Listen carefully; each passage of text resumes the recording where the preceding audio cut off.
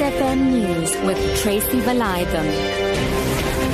5 o'clock that afternoon, the DA will ask the Human Rights Commission to investigate Eastern Cape Social Development MEC Nancy Shelwai for alleged racism. DA Provincial Chair Veliswa Mvena says the MEC instructed her staff to exclude children from a government youth camp on the basis of race.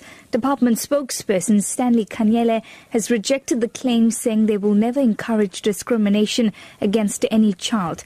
The department's head of youth development, Maziza Mazizi, is reportedly in trouble with the MEC after apparently ignoring an instruction questioning the exclusion of white children at the camp.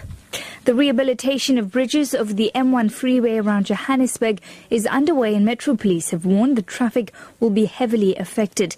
A total of 210 million rand will go towards improving bridges. The project is expected to take about 15 months to complete. JMPD spokesperson Wayne Minar. Traffic is definitely going to be affected when reconstruction gets done on the Mike 1 freeway, with the one lane being restricted in either direction. So we want to encourage motorists to stagger the traveling time, to use public transport, and also, very importantly, to make use of the N1 freeway, that's the Western Bypass, the N3, and also the N12 as alternative routes whilst the construction is taking place.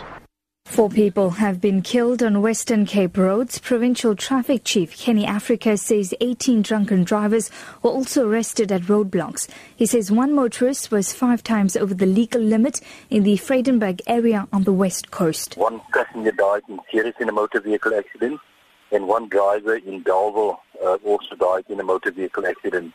Then we had one pedestrian who got killed in an accident in Harare, and one passenger also died in Groot Drakenstein in Paarl in a motor vehicle accident.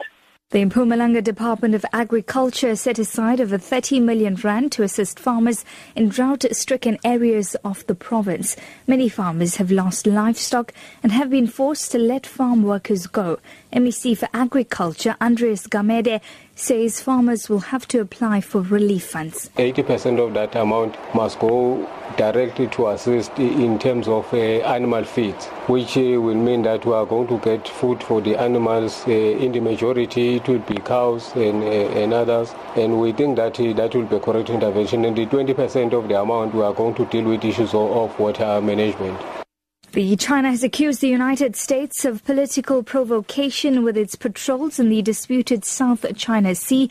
Talks at the East Asian Summit in Kuala Lumpur have been dominated by China's territorial claims in the South China Sea.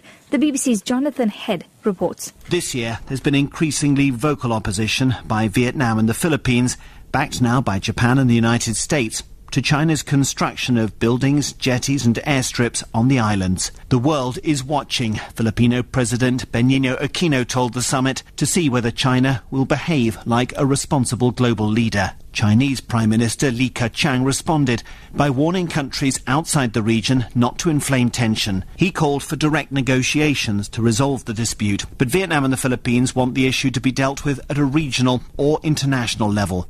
Your top story this afternoon, the DA will ask the Human Rights Commission to investigate Eastern Cape Social Development MEC for alleged racism. For Lotus FM News, I'm Tracy Valaydham. I'll be back with more news details at 6.